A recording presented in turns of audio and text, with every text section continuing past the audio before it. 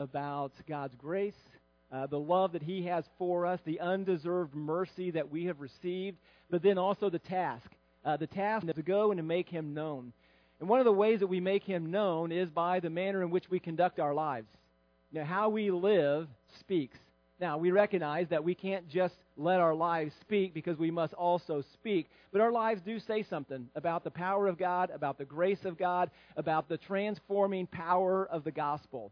And that's significant when we come to our topic this morning, because our topic this morning is one that can be difficult, one that can be challenging, one that can be controversial, but one that, if we get it right, and as we get it right, it speaks to those around us. It speaks to our families. It speaks to our co-workers. It speaks loudly.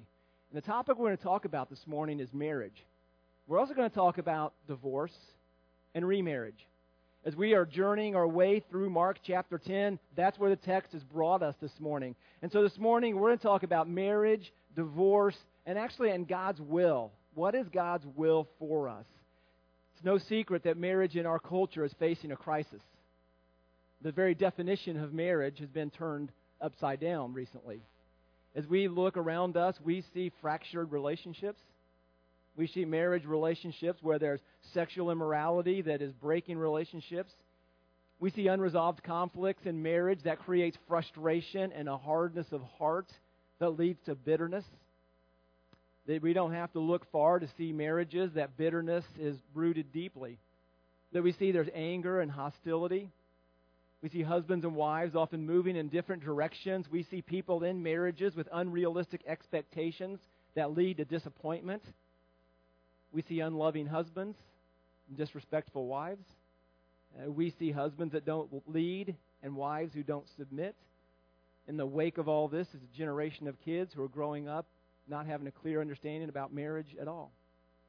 And as we consider these realities, as we open up the Word of God, we realize that God has not left us just to figure this out on our own. The beautiful thing is that God has given us direction. And as I read the Bible, as we read our Bibles, we see the significance of these truths. We see the application, the connection between these ancient words in everyday life. We often hear critics around us will say, well, the Bible's not relevant today, that it's an old book, it's outdated, doesn't speak to us today. Well, as we're going to look at passages that we're going to see this morning, as we look throughout the Bible, we recognize the Bible is exactly what we need. That the Bible and God's Word is what we need to give us direction, to give us hope, to give us help. And that's what I pray this morning will happen as we share the Word of God this morning. That we'll come to better understand God's view of marriage, divorce, and remarriage. But even beyond that, that we would be a people who are committed to having a biblical understanding of these topics. Now, I know these topics can be sensitive, and I want to be aware of that this morning. I know that oftentimes the wake of sin leaves a lot of hurt. So I want to acknowledge that as we begin this morning. But I also don't want to water down or to soft pedal what God teaches.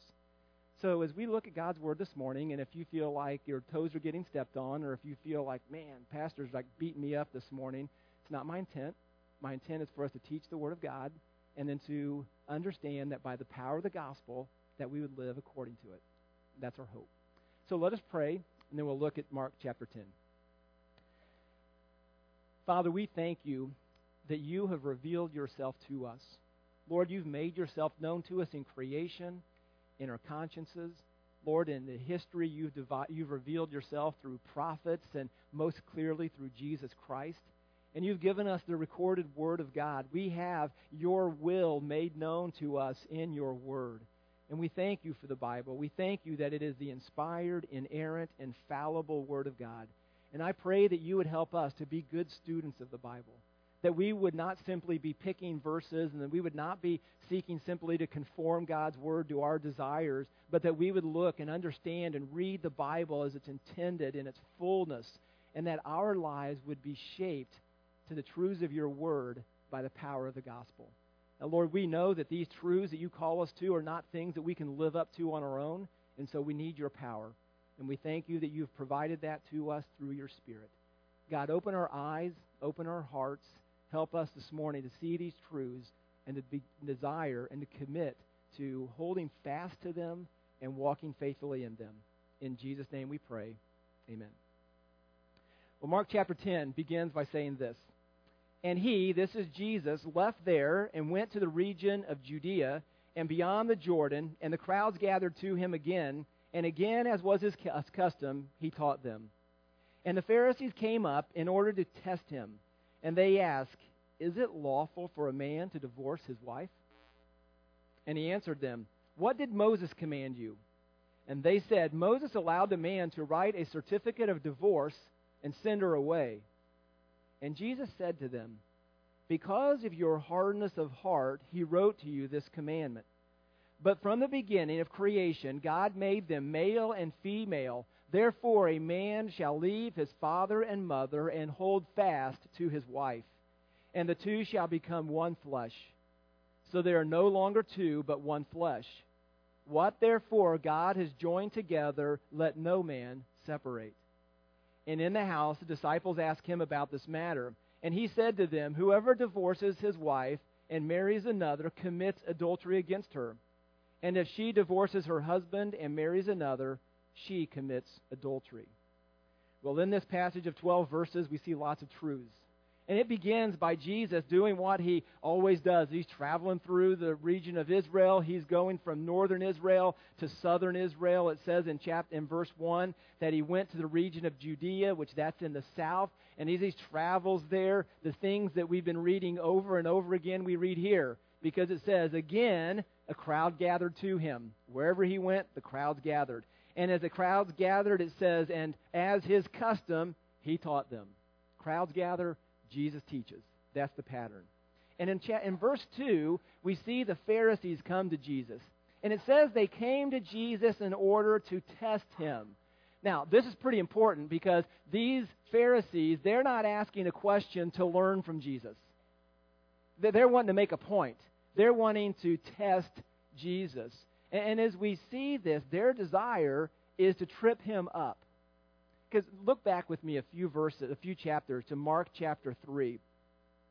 As we've been reading through the book of Mark and we would get to this passage, we would see, why are they trying to test him? What's up with that? And we would rewind back here, and in chapter 3, we read of the Pharisees. In verse 6, Jesus has been pushing them. They've been asking questions. Jesus has given them answers they don't like. Hostility is growing. And verse 6 says, "And the Pharisees went out and immediately held counsel with the Herodians," that's a political party, "against him, how to destroy him." So their intent, they want to destroy Jesus.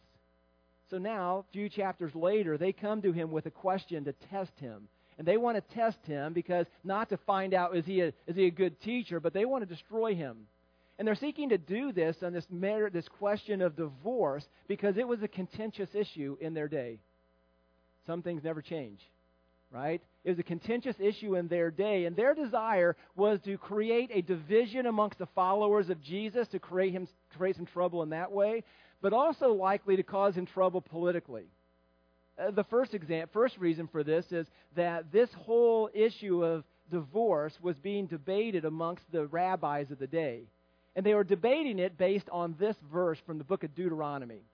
The book of Deuteronomy, chapter 24, verse 1 says this: "When a man takes a wife and marries her, if then she finds no favor in his eyes, because he has found some indecency in her, and he writes her a certificate of divorce and puts it in her hand and sends her out of his house, and she departs out of his house," and then the verse goes on to give some explanation of how she's supposed to respond and stuff. But the debate amongst the rabbis is this little phrase, "some indecency." Because that's rather vague, isn't it? Some indecency. What is some indecency? Well, Moses wrote this in the book of Deuteronomy, and as time passed, two big primary schools of thought arose. One of them was by a rabbi named Shammai, and he taught a rather conservative position that some indecency only included very serious offenses, like adultery. And so this rabbi, things were really tight, and divorce is something you don't pursue at all unless really it's a gross indecency. On the other hand was another rabbi by the name of Hillel, and he taught that some indecency some indecency could include almost anything. There's examples of even like burning a meal. She burns the meal, I'm out, looking for a better cook, right? So in that day, these are the, by the way, now I'm not going to ask. I'll say, how many of you would still be married if that was the case? But I'm not going to ask. I've got a story about that. And anyway, we're still married. But we recognize this some indecency. And listen, are these kind of the poles in our culture? You get divorced for whatever reason you want to. It doesn't matter. Several years ago, I was at a gas station filling up my car, and Trish and I don't think we weren't even married yet. And I'm filling up the car, and these two guys on the other side of the gas pump are filling up the car. And this guy's talking about getting married, and his buddy was there chatting about getting married. And the guy says, well, if it doesn't work out, we'll just get divorced. And I was thinking, dude, this is not a good idea. But in our culture, we see these same kind of views. And in everything in between, right? That a very restrictive view of divorce and a very free idea of divorce. We see that in our culture. And the Pharisees are trying to trap Jesus. Because if Jesus says, is it lawful for man to divorce his wife? A yes-no answer divides the crowd. Those who are following Hillel, those who are following Shammai. And so the Pharisees thought, we get Jesus to answer this, it divides the crowd, it starts to minimize his impact. So that was one of the ideas of their test. Another idea of the test very likely had to do with what had happened with John the Baptist. We read back in chapter 6, and turn there with me to chapter 6, that in chapter 6 we read about John the Baptist, and he was confronting the king of the day about his divorce.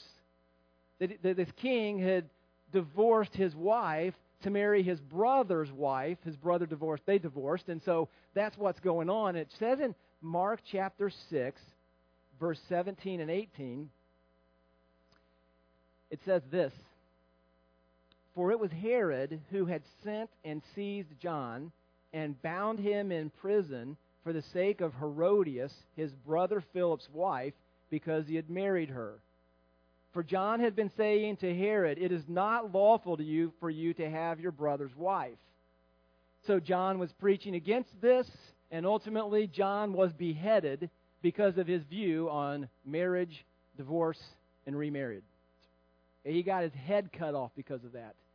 And so the Pharisees, they understand this has happened, and maybe one of their hopes was likely that Jesus would take a stand that would create some problems politically for Jesus.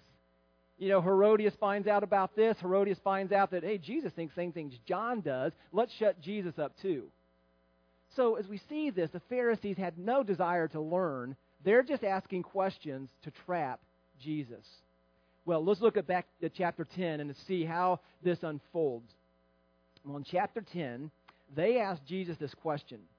And he answers and he says to them, what did Moses, what does it say? What did Moses, what's the verb?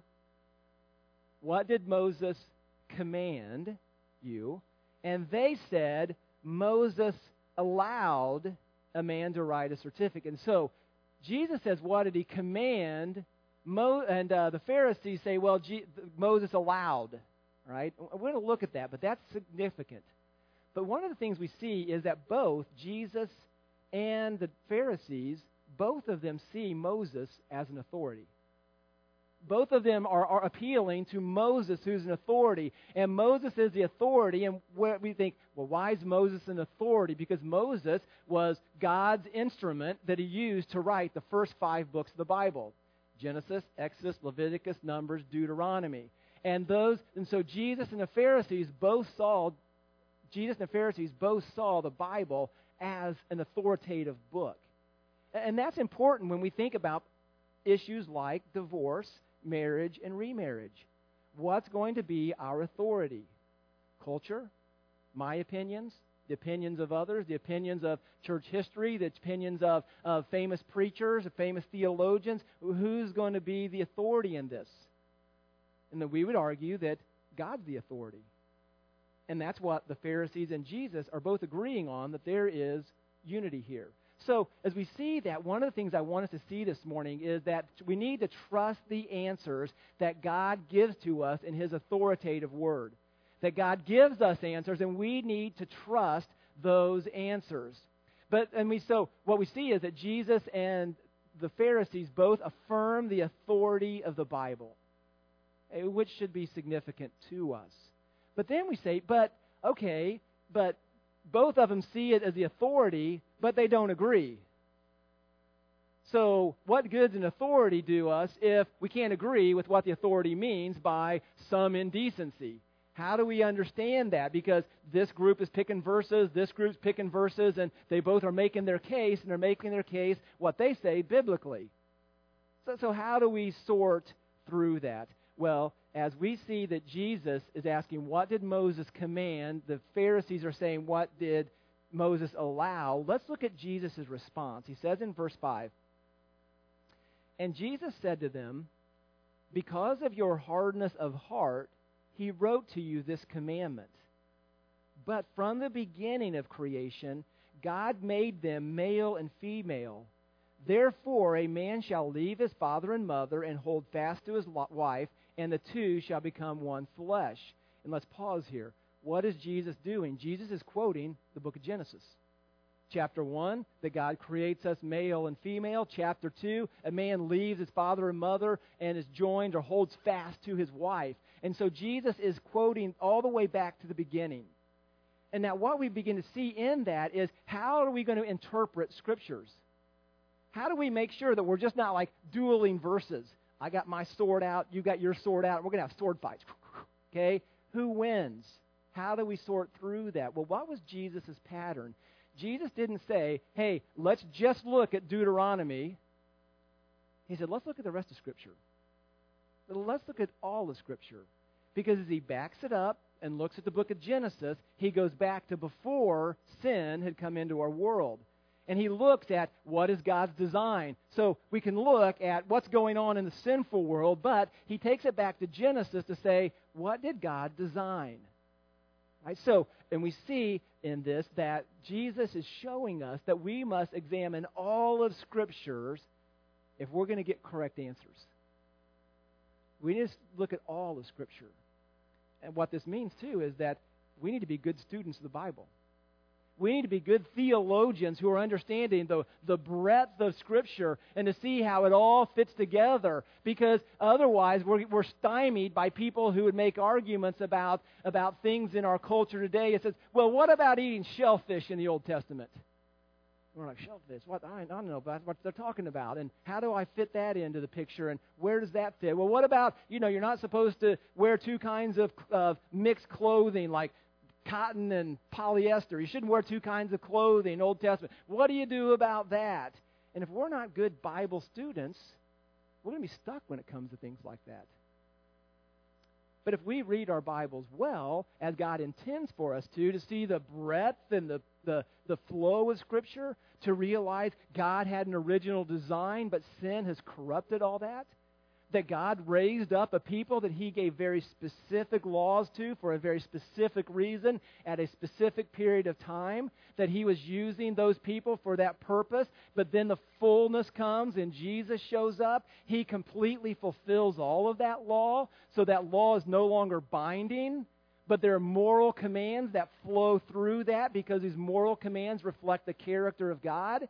And as we begin to put all of that together, we begin to see things more clearly, and we have a very consistent ethic throughout the Bible. But that takes some work. That takes effort. We need to become good biblical theologians. See, here's the deal.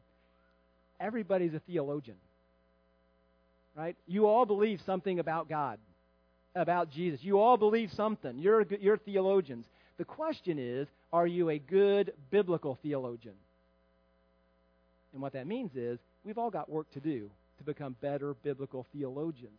That we study the Word of God, we seek to understand how it all fits together so that we have good and solid answers whenever it comes to issues like marriage, divorce, and remarriage. So what is Jesus teaching us? Well, what is going on in this? Well, back to Mark 10. You're still there, aren't you? Mark chapter 10, all right? So in Mark chapter 10, Jesus says, what did he say? What did Moses command? The Pharisees respond, what did Moses allow? And as we see these two ideas, what we see that what God commands and what God allows are often very different.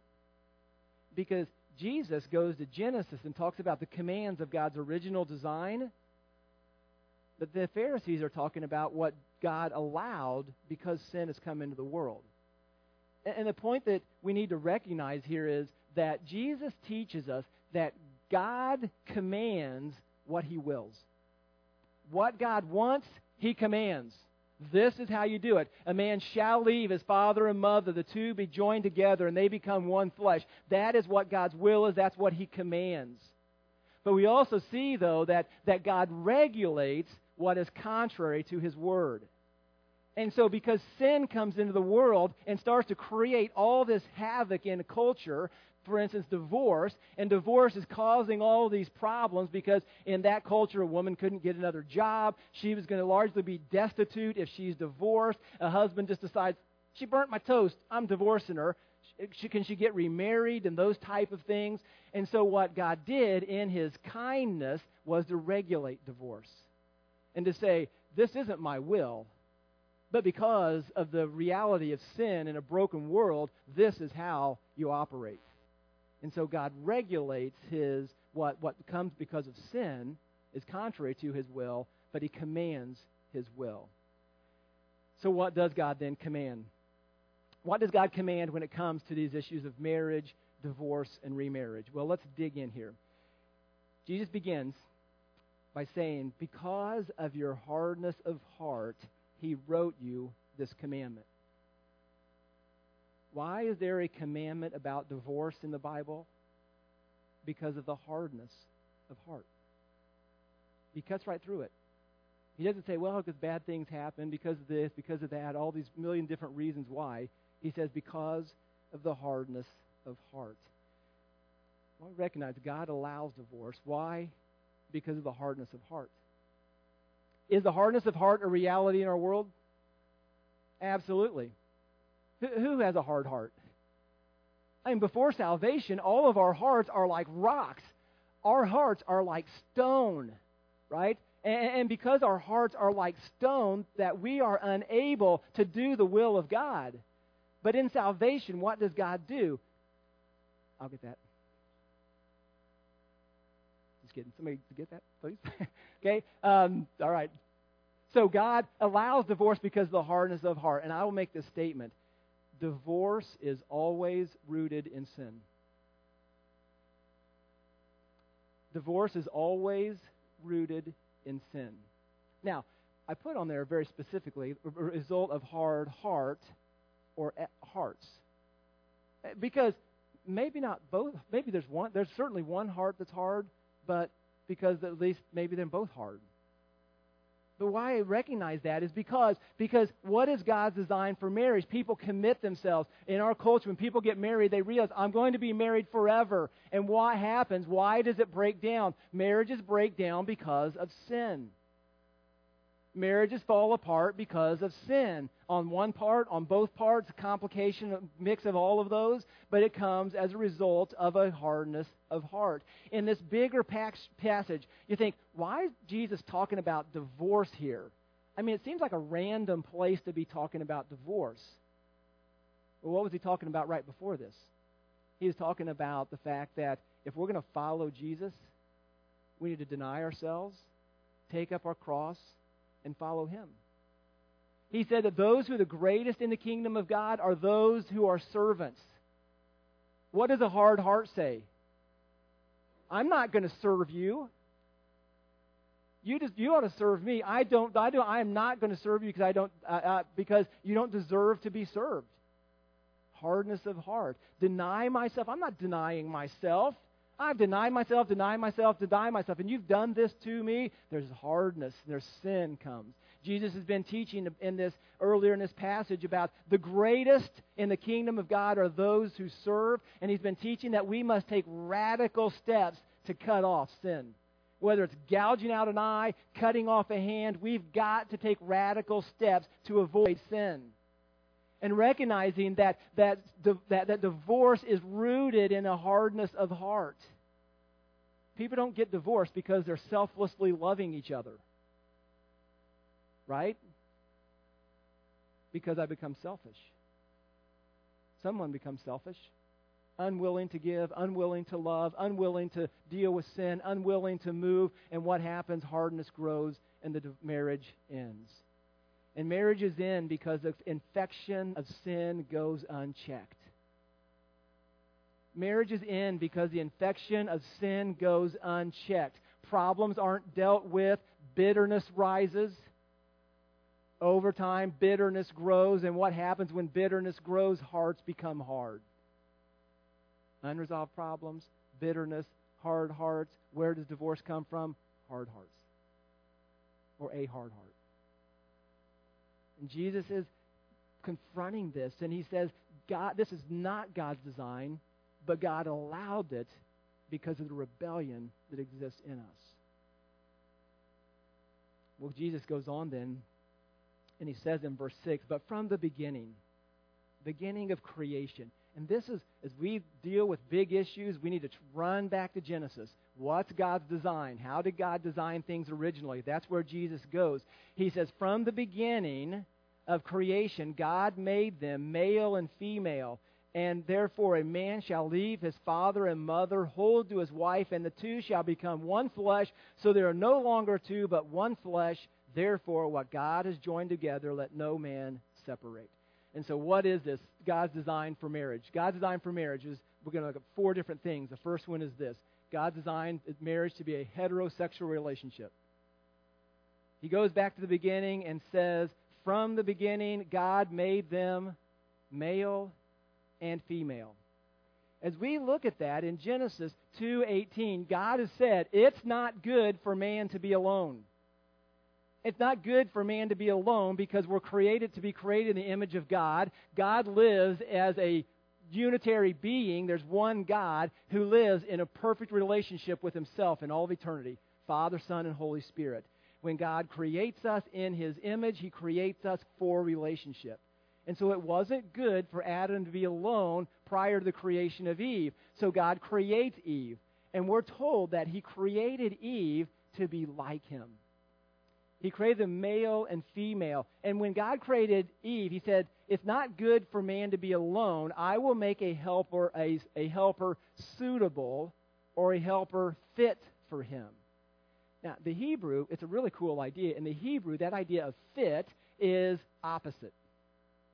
Okay, it's face to face. Like I look in a mirror, and when I look in the mirror, what do I see myself exactly like I am? I see it reversed, right? Okay, so this opposite, when God makes Eve, he makes him his opposite.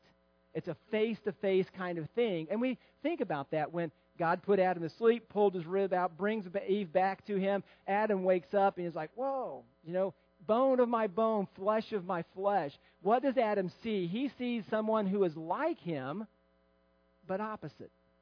I mean, think about our hands. Okay, are our hands alike?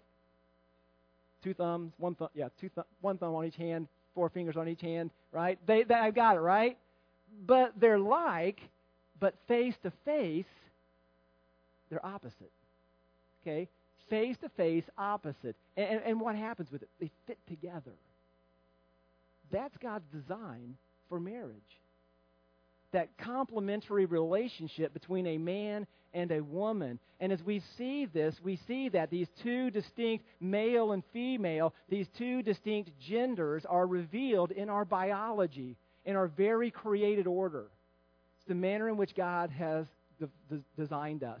And as we understand that, two individuals of the same sex may commit themselves to another kind of formal relationship, but it's not marriage as God defines marriage. God defines marriage as a face-to-face opposites uniting together. And so, God's designed marriage to be a heterosexual relationship. God has also designed marriage to be a monogamous relationship. The verses say this, therefore a man shall leave his father and mother and hold fast to his wife. Okay? It doesn't say his wives, plural, exclude polygamy. It would exclude polyamory, which is some mixture of a certain number of guys, a certain number of ladies, or all jumping in together and saying we're going to be married. It's not God's design. That's not what marriage is. Marriage is one man, one woman, in a monogamous, a relationship. They're committed to one another. This is relationship. And so it excludes all other forms of marriage. We also see that God has created marriage to be a one flesh relationship. And again, this is where this opposite idea comes together. Opposites fitting together, two individuals becoming one. In a marriage relationship, God's design is that we have a oneness in unity and purpose. The unity and purpose. But there's more than that. Because I can have that kind of oneness with all kinds of other people. Right? But in this, it's talking about a one flesh. And this flesh means a physical union. And we understand this physical union is a face-to-face physical relationship. And we consider that in the realm of a sexual relationship that God has designed with males and females, men and women, that is a face-to-face physical sexual relationship. That's God's design for this. And it's only achievable by a man and a woman. And it is an intimacy that God designed for pleasure and for procreation. God designed it for pleasure, for enjoyment, and to produce life, to produce new life. That is God's picture of marriage, that it is heterosexual, that is monogamous, it's one flesh. And we see all of these fit together. And then verse 9 it says, and therefore what God has joined together, let no man separate. That God designed it to be a permanent relationship. Look how it says it in this verse. Therefore, what the pastor joins together, therefore what the justice of the peace puts together, therefore what the captain of the ship puts together, let no man... Does it say that? It says what God joins together. What that means is when we say, I do, God says, I did. When we enter into a marriage relationship, God is sovereignly working in that. What God joins together. And so we see this in this amazing interconnection between God's sovereign work of moving two people together and our free choice to enter into this relationship. And we see people getting married, they're not saying, why are you getting married to this person? Well, God's holding the gun to my head and He's making me get married. It's not why we're getting married. I want to marry this person. I delight in them. I'm doing it by my choice. Okay? And I do that, and yet God is working in this. And we realize what that teaches us is that marriage is more than just a personal decision I'm making. God is sovereignly at work in this. And He puts us together. Listen, God puts us together according to a decision that we make. And we're united in Him. One author has said this, why then is divorce a big deal? Because divorce is the breaking of a seal that is engraven by the hand of God. God puts marriages together. We don't have a right to tear them apart. That's what He's teaching us in this. And as we look at this picture of marriage, heterosexual, monogamous, one flesh, permanent, if we look at that as God's design, we can't help but to argue that's a beautiful thing. It's a beautiful thing that creates life. It's a beautiful thing that creates flourishing. It's a beautiful thing that creates joy and delight. And yet sin comes in. And sin turns all of this in its head. And so now about sexual relationship, anybody, doesn't matter their sexuality, just get married. Monogamous, just pick however many you want. One flesh, we kind of like that sex part, so I guess we'll keep that one. Permanent, I'll throw that out too. And we see at every one of these points, our world just turns things upside down. But God has a better design. And so Jesus answers the Pharisees with this, and apparently they just leave. It's not a good answer for them. So in verse 13 it says to us, and they were bringing children to Him that He might touch them. In verse 10. And in the house the disciples asked Him again about this matter. So, interesting, the Pharisees were asking to trap Jesus. The disciples are asking to learn. They want to be learners. Help us understand this. And He said to them, whoever divorces his wife and marries another commits adultery against her. And if she divorces her husband and marries another, she commits adultery. What Jesus is teaching us, He's asking hard questions, and Jesus teaches us a hard thing here, but He says that those who divorce their spouse I'm choosing to divorce my spouse without a biblical warrant. The book of Matthew with Jesus, in the book of Matthew, we see Jesus add to this phrase. He says, except for sexual immorality. So that would be this biblical warrant idea. 1 Corinthians 7 would also talk about abandonment. But those who divorce their wife or spouse for an unbiblical or without biblical warrant commit adultery if they remarry.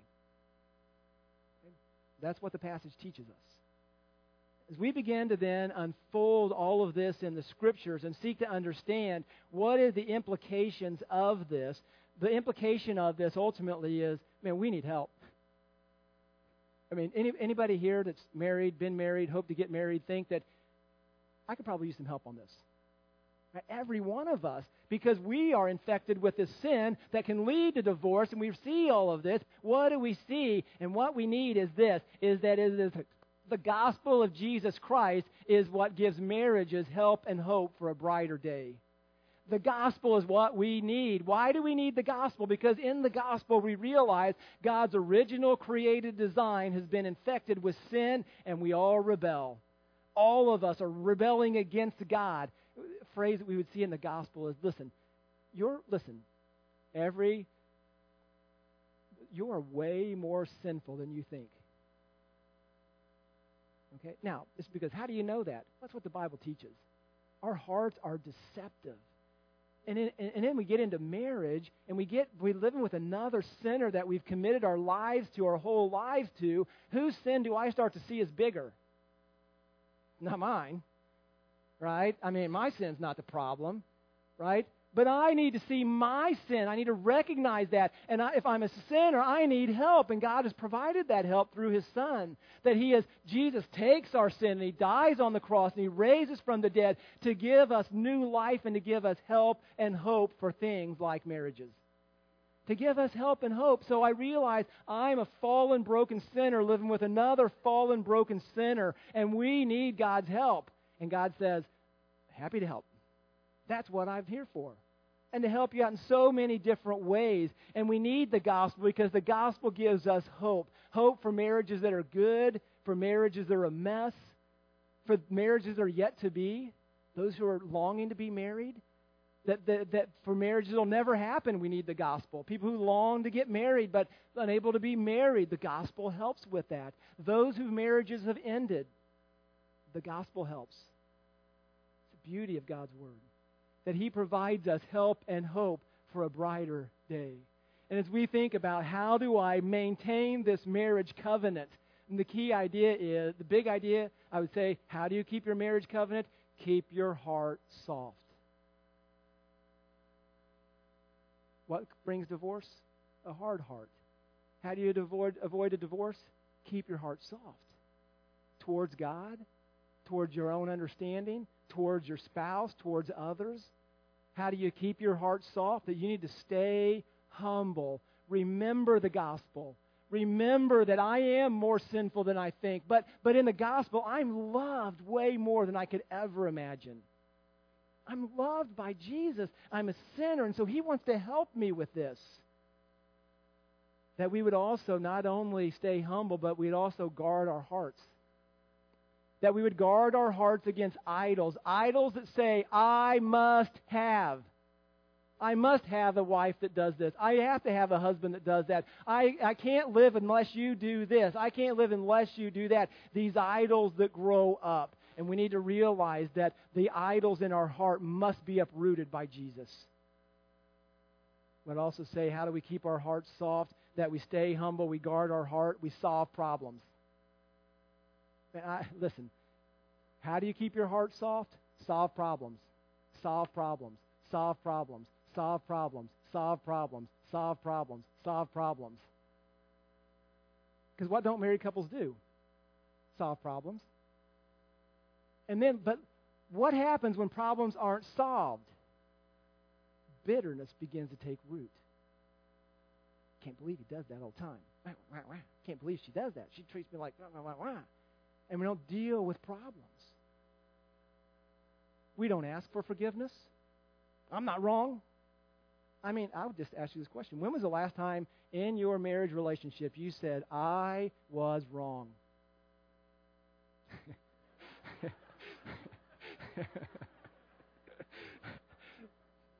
Point made.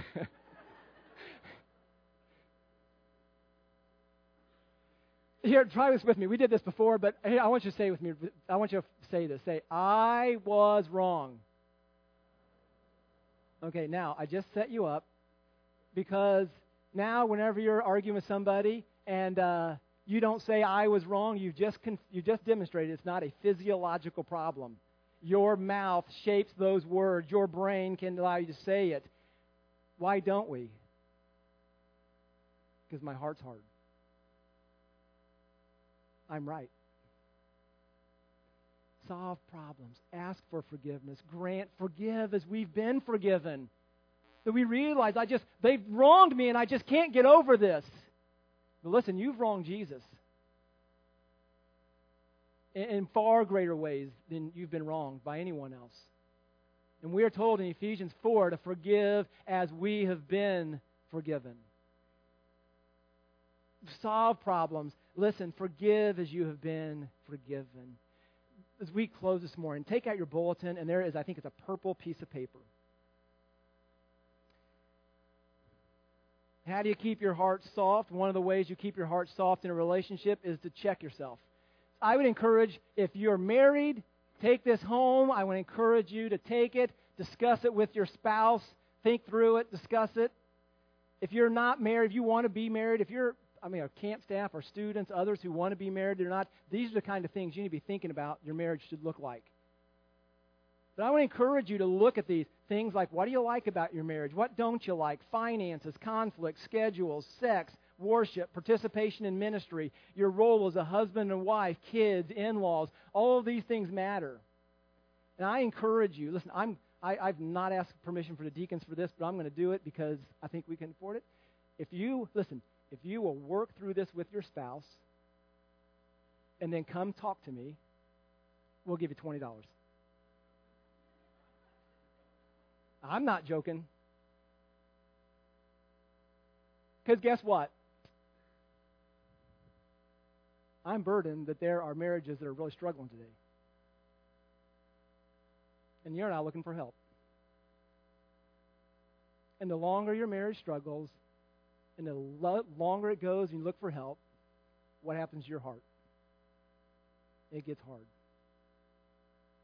And I want to cut that off now. Get help. And I'm serious. We'll give you $20. Walmart gift card, probably. This is serious. God, listen, marriage, divorce, and remarriage. Why? We don't even talk about this marriage, divorce, and remarriage stuff. If we're living according to God's Word, if we're applying the gospel to our everyday life, we don't have to have big discussions about marriage. But we live in a fallen world where we're sinners and we continue to struggle. And so I encourage you, look at this, evaluate it, talk to your spouse about this, and say, listen, let's work on this. I want my heart to be soft. Let's make sure our hearts are soft and that we're pursuing the Lord together in this. Well, let's pray. And as we pray, I'm going to ask the ushers to come. We'll receive our morning offering. And my desire is that your marriage would get to a brighter day as you apply the gospel. Let us pray. Father, we need your help. Our culture needs your help. Our world needs your help. Our marriages need your help. Marriages that are yet to be need your help. God, I pray that you would help us to view the marriage, divorce, and remarriage from a gospel lens, that we would see that there is hope for hurting relationships. And God, for those whose relationships have been broken, to know that there is forgiveness and there is healing and cleansing in the power of the gospel. And Lord, I pray that we'd find the freedom and the joy in knowing that, and that we would move forward with confidence in our relationship with you. God, I pray you'd stir our hearts to be honest with ourselves. Are we seriously pursuing you? Are we just kind of playing games and hoping you'll bless our game? God, I pray for marriages this morning. God, I pray that you would not broken marriage, those who are in them, who are struggling, that you would not let them be comfortable in their broken condition. That, God, that you would stir them up and give them an unsettledness that would push them out of the comfort zone and to pursue help, to pursue change. God, help us to know that in the gospel we all are wrong. We all sin. And yet in the gospel, there's also forgiveness for all sin. God, I pray that you would cleanse us, renew us, and transform us. We thank you for the power of the gospel. In Jesus' name we pray. Amen.